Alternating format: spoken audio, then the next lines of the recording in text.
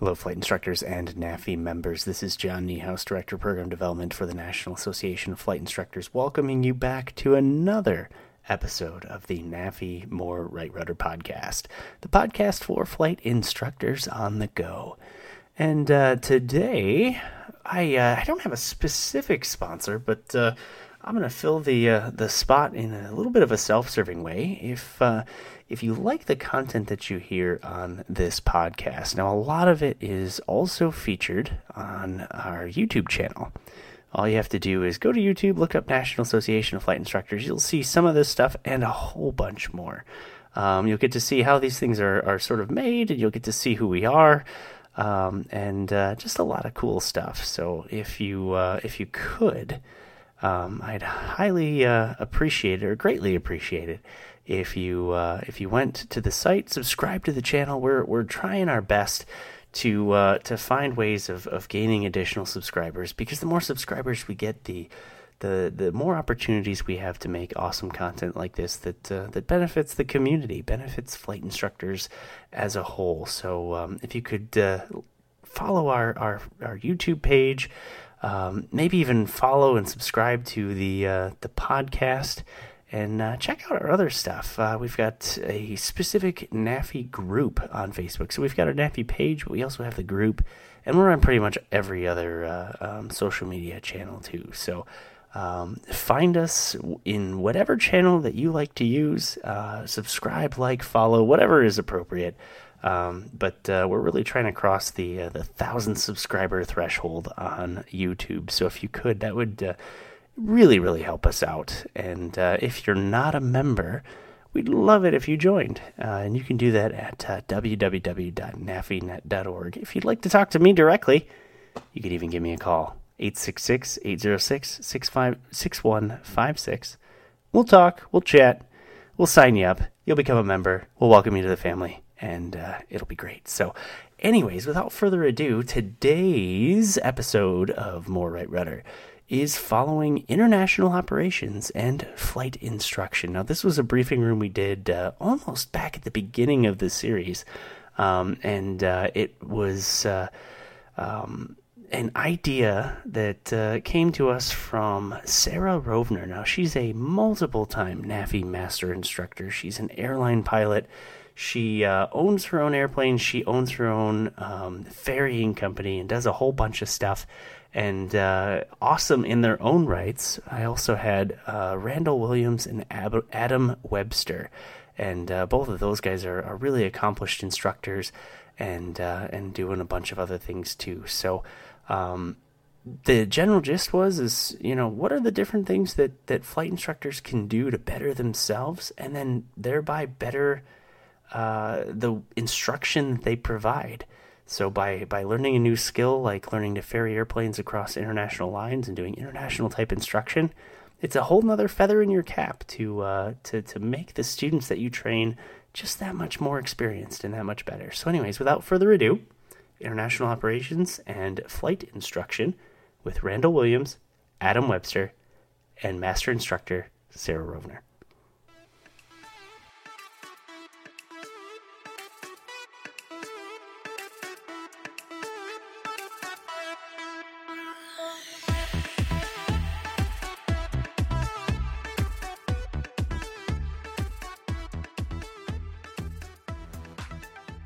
Today, my guests are Randall Williams.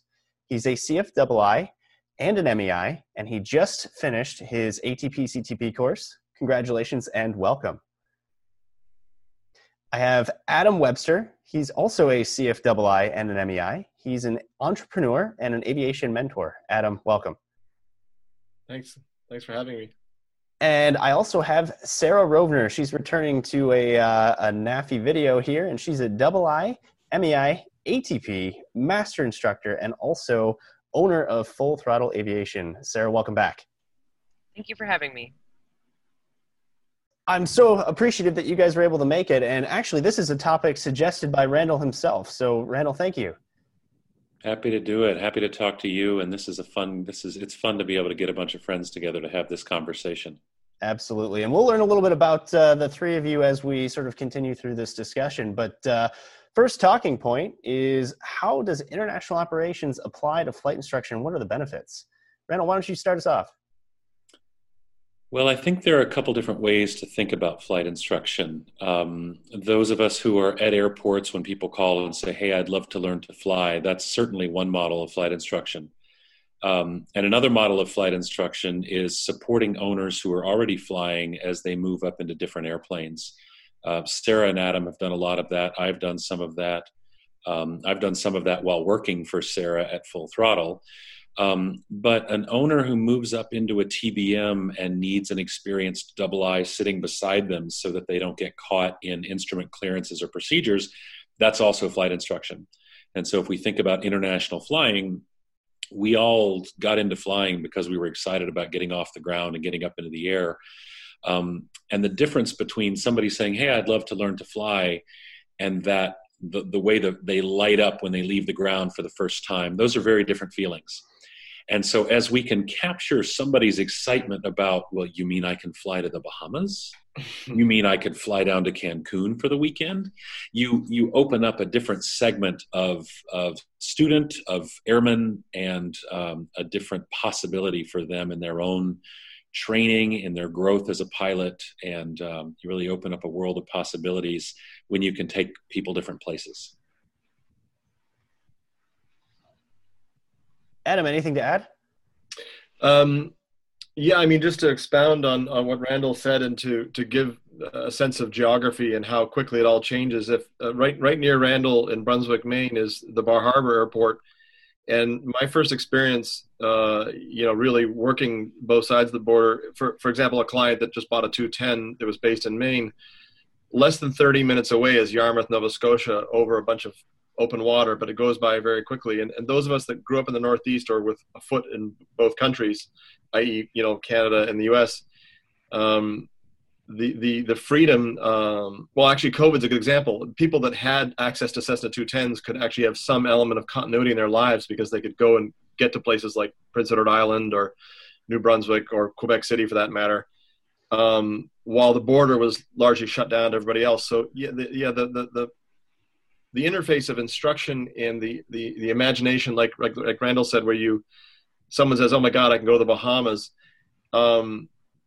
The really cool thing about it is that GA is also very different all over the world. So when you do experience GA, for example, in Canada, Europe, or sub-Saharan Africa, you actually begin to appreciate the US a lot because it's pretty loosey-goosey and pretty fast here and pretty informal. And it's not the case when you're filling out ICAO flight plans and hopping across borders. So there's also the learning element has this kind of appreciative element where you appreciate the fact that being in the birthplace of aviation and then kind of bringing our footprint outside of it, you really appreciate how we formed, a lot of those aviation laws in other places, but also the flexibility of getting in and out of them. Mm-hmm. Now, Sarah, the last time we spoke, I was sort of in awe with how many different countries you had been to. How does instruction apply to going to all of these different places? That's a really good question. To be honest, a lot of the international flight instruction I've given has been while crossing the ocean, whether it's one of our ferry pilots or a lot of times the owners themselves who have bought an airplane and they live over in Europe are hiring me to go along as a flight instructor and train them on the way over there. So I've given a lot of instruction to people who want to perhaps continue to fly across the ocean, which would be like, for example, our ferry pilots or even some of our owners who have these plans to do these worldwide flights and they wanted to get used to the operation. So since I'm only have a U.S. flight instructor certificate, even though I do have certificates in Canada and Europe as well as Belize, I can only provide flight instruction in U.S. registered airplanes. So a lot of the flight instruction I've given, I've kind of prepared people for continuing to fly internationally, whether that be Europe or Central America or South America or wherever the place may be. So folks, I'm going to open this next question up and we'll just kind of let the conversation flow here.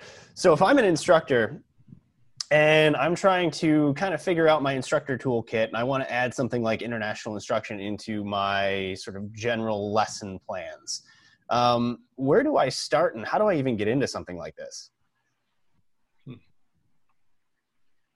I think that's a really good question. I mean, if I had $1 for every time I tried to get into international ferry flying and got told I couldn't do it by an insurance company or by just knowing I couldn't figure everything out on my own, I'd be rich.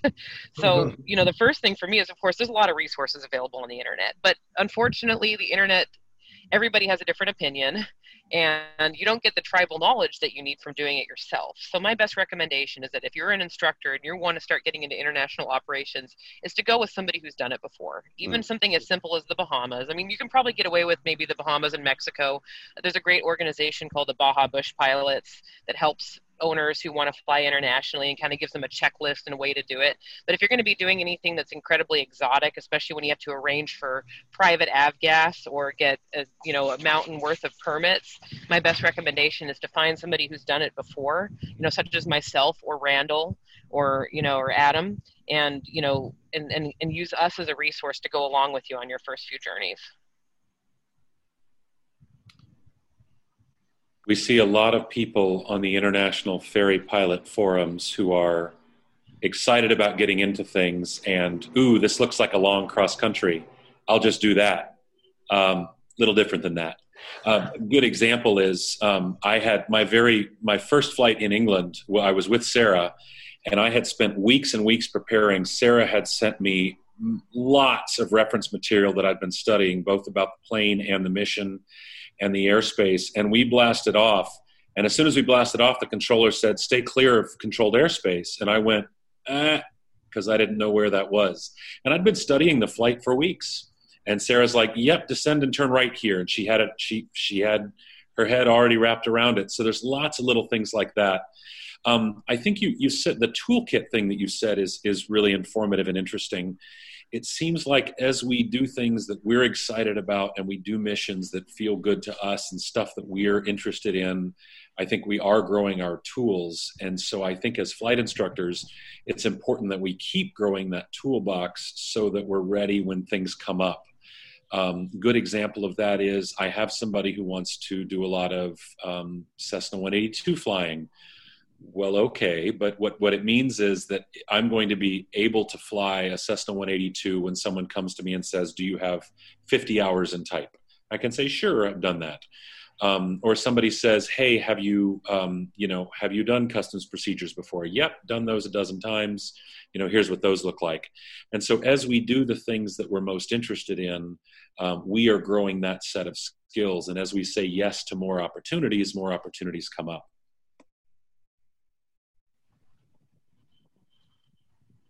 Yeah, the only thing I can think of to just listening to both of you talk about it is all the colossal mistakes I've made with not paying attention to the evolution of EAPIS and exit clearances and whatnot.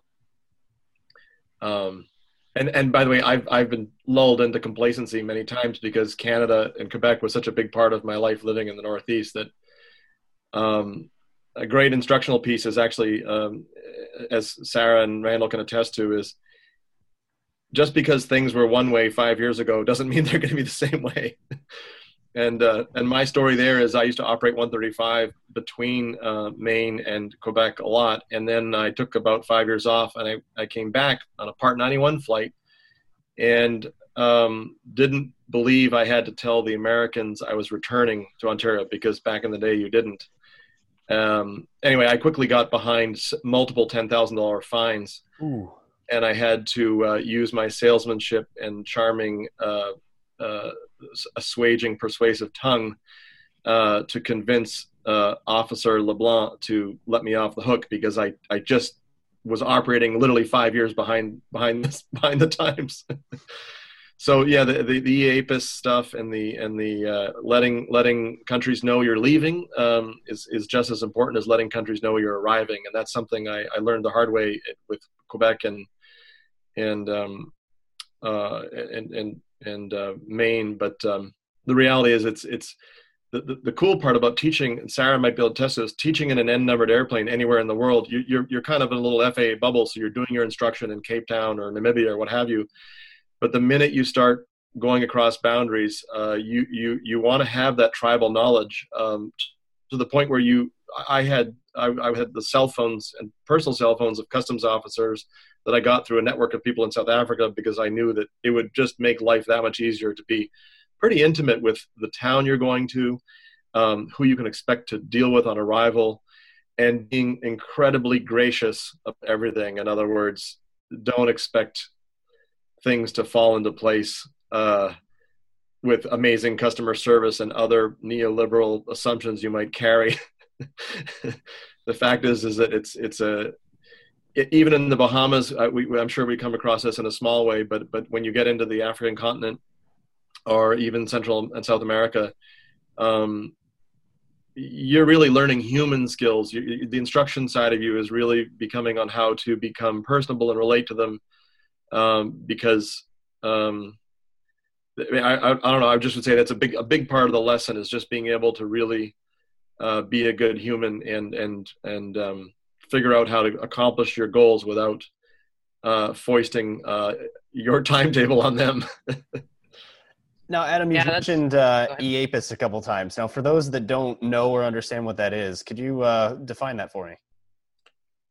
Yeah, so essentially, EAPIS is a system where the the basic USCIS and FAA work together to track you as you enter or leave the U.S. And EAPIS is essentially like IACRA. You log in and you set up an account, and you pre-populate it with your airframe information and your pilot information. It's actually been quite some time since I've done an EAPIS filing. I think it's been about 5 years since my last one. So Randall and Sarah are likely much more current than I am. But all I can say is that if you operate under Part 91 and you cross the border, you're a de facto air carrier in the eyes of USCIS. They don't really distinguish anymore between 121, 135, and 91. So you're basically being held to an airline level database disclosures on movements. Is that accurate, Sarah and Randall? My last EAPIS was 48 hours ago, and I think there are a couple little pieces to think about. Yeah, you need to go online and fill out EAPIS for an arrival in the United States. You need to get your sticker from DTOPS as well, which requires an account. If you end up doing that last minute, you can always just show them your registration number and say, hey, I signed up even though I didn't get the sticker yet. But don't forget to call. There's a requirement that you call. Yeah. And I remember arriving in Portland, Maine with a student, actually, coming back from Canada on an international flight with a flight student. And we arrived into Portland, Maine, and there was no customs there to greet us. And I called the tower, and tower called customs because it would have been helpful to have the customs officer's cell phone, but I didn't, and there was no one at the office. And the tower calls back on the landline and says, he's on his way. He says not to leave the airplane. And I'm thinking, okay. And an hour later, he shows up and he said, who's responsible for this? And I went, oh, here we go. And sure enough, he looks at me and he says, you didn't call. I said, well, sir, I did call and I got no answer. Well, you should have left a message. Didn't know to leave a message, but I'd like to show you, here's my telephone record of me calling Portland multiple times 4 hours ago. Here's my call to Bangor. Here's the officer I spoke with in Bangor. I'm sorry I wasn't able to reach you. He said, well, I'm glad you just showed me the record of you making the call, because otherwise you would have gone on the list. And if you go on the list, you are always going to have problems getting into and leaving the country ever again. And that's the kind of thing that you'll just fall right into and think, oh, I'll just fly over there. And like Sarah says, if you get in it without going with somebody who does it before, the number of things that you could miss is so high that you can really fall in a hole. I'll give you another really quick example. Was in the Bahamas 5 years ago, and my 172 had filed an IFR flight plan, was holding short. They said, you're going to hold there for about 20 minutes waiting for release. And I said, well, I'll just go VFR. They said, great, clear for takeoff. So I took off. And so I'm flying along, and I get on with Palm Beach Approach, and she says, yeah, I don't have you in my system. I said, no, I've got my squawk code. She says, sir, I don't have your flight plan. Mm-hmm. Because, of course, I had filed an IFR flight plan. I had an IFR squawk. And at this point, since I'm VFR, I'm 2,000 feet under the clouds. The cloud top's about 10,000 feet. I'm 2,000 feet under the clouds. I'm 5 minutes from the ADIZ boundary, moving at about 100 knots. in my little 172. And she says, can't help you, try flight service. So I pull up flight service, and there are 5 other people in frequency, and he says, stop. Everybody just stop. Now, whoever that was calling just east of Lauderdale, go. And I said, 72 Golf, need a flight, need a squawk code. So he got right back to me. I ended up cutting in line. He said, you're already on a VFR flight plan. Here's your squawk. Punched it in, called approach. And she said, great, I've got you. No big deal. But that was a hard lesson that I was learning while I was at 2,000 feet under the clouds out over the water minutes from the ADIZ. And that kind of stuff can really get you in trouble. So for those that are looking to actually sort of integrate this into their not flight plans, but their lesson plans with students and sort of sell this as a service that they provide, would you structure a plan more as a sort of mission-based flight instruction plan, or like what would you do there? Well, the first thing is I would reinforce the importance of understanding where you're going and their local regulations. I mean, under ICAO, there is a level of standardization, but unfortunately, the level of standardization is not really enough for you to be able to just jump in there and go. So my best recommendation would be location specific. If a student wants to specifically fly to the Bahamas, that's a very different procedure than, let's say, flying to Haiti, because Haiti has very special entrance clearance requirements and everything like that. So I would definitely make it more mission specific and emphasize the importance of, hey, just because this is the rule here doesn't mean it's the rule there. Yeah, and that makes perfect sense. Now, for somebody who's in, let's say, Kansas City, they're in the middle of the country, they're nowhere near any borders or any of that kind of stuff. Is there a way that an instructor who's looking to sort of work with a student who has these kinds of interests, can you simulate this in any way? I mean, I suppose you could. For me, it's always best if I'm going to try to learn Chinese to go to China. And so I like to make it really applicable to students. And so you could certainly have the conversation with somebody in Kansas City. I would want to really have a look at what that student is interested in and what it is they want to do. And if they're dreaming of going to Mexico, then absolutely, let's have that conversation. But I would much rather schedule a flight to Mexico and take them and get them lit up around the possibility of, having that conversation in Cancun or Puerto Vallarta or something. So that we actually do it and really bring it home to them. So I think as you're thinking through what you can offer and you say, hey, I offer international flight work, the world anymore and social media, people get inspired by what they see you doing rather than what they see you listing that you can do. And I think just being out there and having that kind of life and doing those flights and reaching out to students who are excited about those flights. And when I say students, think back to, the person who's just bought themselves, a Baron 58 or something. Like, it doesn't have to be a primary student who's thinking, gosh, it'd be great to go abroad someday. It can be the person who just decided that they need to buy a Challenger for themselves. And they now want to make Europe trips and need to look at, refueling and ETOPS and all that good stuff. So student is really broad on this spectrum. And I just looked while Randall was speaking. I was running a 4-flight line between KMCI, and I started off with Winnipeg, but believe it or not, I dragged it down to the very southern chunk of Ontario that dips into basically, around Erie, Pennsylvania, and that's only 600 miles. So in a 182, that'd be a 4.5-hour leg.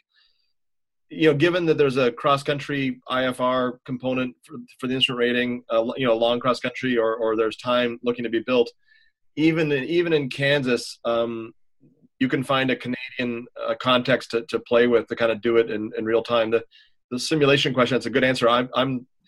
There's so many things to go wrong. Like Sarah was saying, there's so many things to track. You really want to kind of be in the thick of it to kind of have it all happen.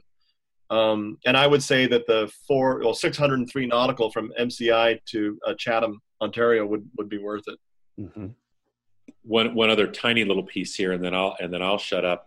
I had a student who was building time in a Duchess, and we were in Maine, and I said, well, let's go to Florida and then the Bahamas, and then let's go across to LA and come back. He's like, can I bring my wife? I said, absolutely. And so it suddenly turned into a trip, and now there was an international component, and they put me up in a 5-star in the Bahamas, and that was all right too. And especially now, there's a lot of COVID restrictions. I mean, that's another thing to take into consideration. And as we go forward, things might be changing with that. I mean, it changes by the week. I mean, you look at the NOTAMs and they issue a new one every week as to what the restrictions are. As far as simulating it, you could always call up Randall and have him speak a bunch of French real quick to you on the frequency and then try to decode what the other pilots are saying up in Quebec. As a student pilot, I flew in Brazil and I was completely lost. Yeah, I'll tell you, as a Quebecer, I'm born in Montreal, but I got all my ratings in the U.S. So even though I'm Canadian, I did all my FAA tickets first before I got my Transport Canada tickets. And having flown, in many places all over the world, I will tell you the only place in the world where they don't speak English on the radio when you're away from the big airports is Quebec. It's unbelievable. 126.7 is their en route frequency, and there are people just speaking French. And so now that's rare. If you hear a Japanese airliner talking to a Russian controller, it's going to be in English. But there are places in the world, I'm sure, besides Quebec. But it is mind-boggling that you can get out there and be around some non-English speakers on the radio. So we've talked about some things that, are challenging for those that are getting into it. One of the things we also want to highlight are a lot of the positives. And I think some of that is inherent in the conversation. But when we're talking about the idea that doing some international experience for students benefits them, whether they want to travel to a new place that they've never been, or whether they want to purchase that airplane that's capable of something that they might not have originally been trained in. Let's talk about the instructors. You guys all do things outside of your sort of instructional background. How much of the international experience that you gained prior to doing some of those things, or even sort of in the beginning, do you think would translate into kind of a boost in the instructor's profile or resume, if you will, for whatever it is that they might have planned next? I was going to say that right off the bat, the type of work that Sarah and Randall and I do on the mentoring side, basically, the more international experience you have and the faster you can get it, the more you're of value in being essentially a highly capable, educated companion that can help them safely navigate new scenarios, which are, as Sarah mentioned, are fraught with so many places to fall down. So I think if you think about the flight instructor as not a safety pilot, but an instructor that is also a mentor, really, somebody who is just there to make sure that they are learning without any major violations inadvertently being committed, which are stunningly easy to do. That's the main value, is having that feather in your cap of the international operations makes you infinitely more useful as essentially you're a contract pilot that's attached to the student.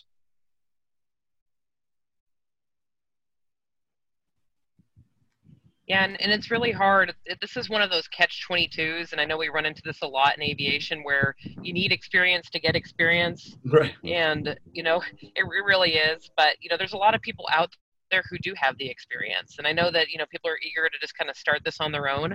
And you probably can, with very light international stuff like bigger airports and maybe Canada and Mexico.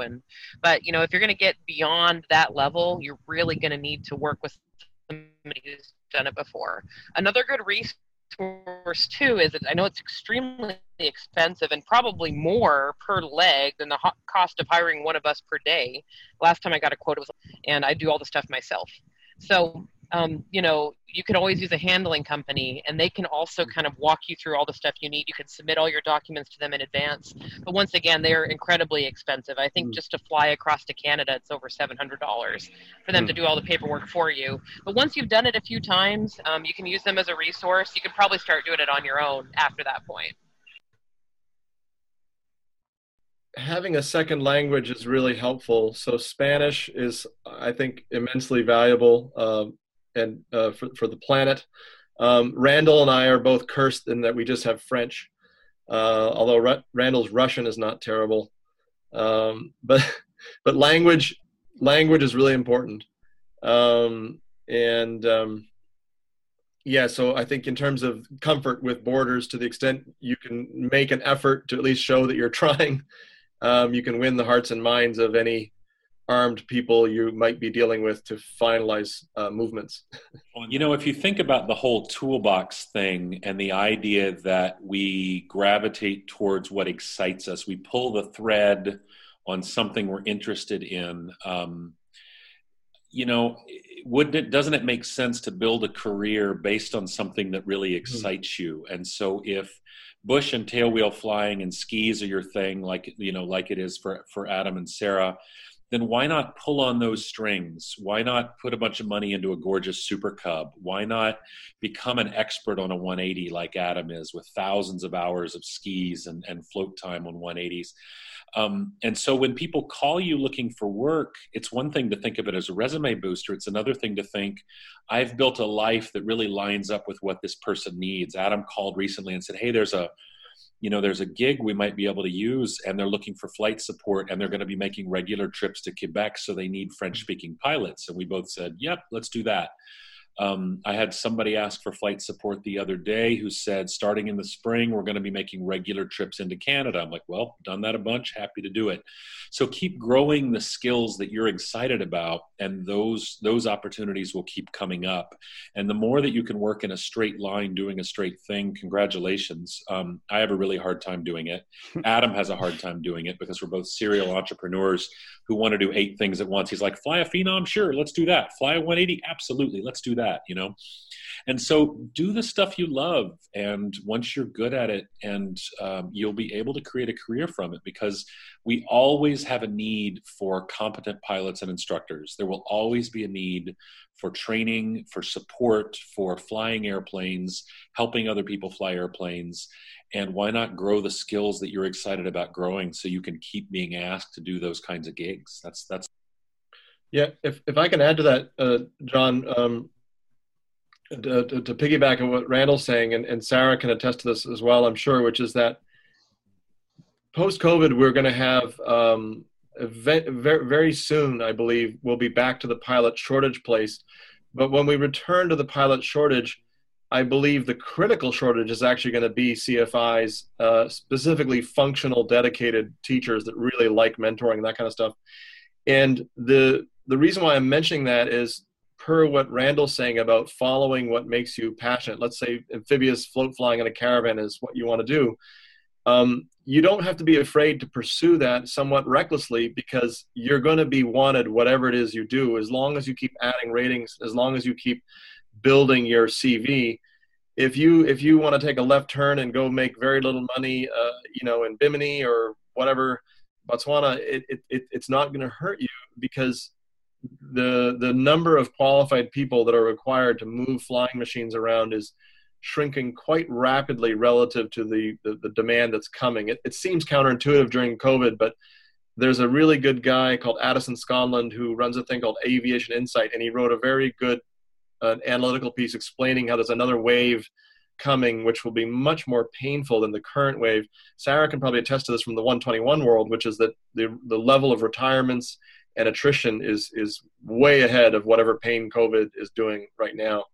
And we haven't even seen the lights turn back on yet. So when they are, I think instructors that are true freelancers are going to be able to write their own ticket. And they should not, and that should be a way to have confidence in doing what excites you, not necessarily pursuing something that's safe and reliable and maybe a little less sexy. A lot of people ask me how I got into ferry flying, and particularly how I got into international ferry flying.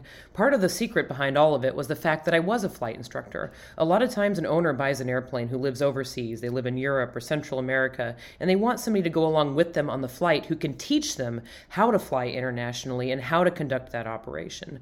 A lot of times some of these people are planning these extravagant flights around the world, or maybe they just want to continue to go back and forth to Europe, even in their small airplane.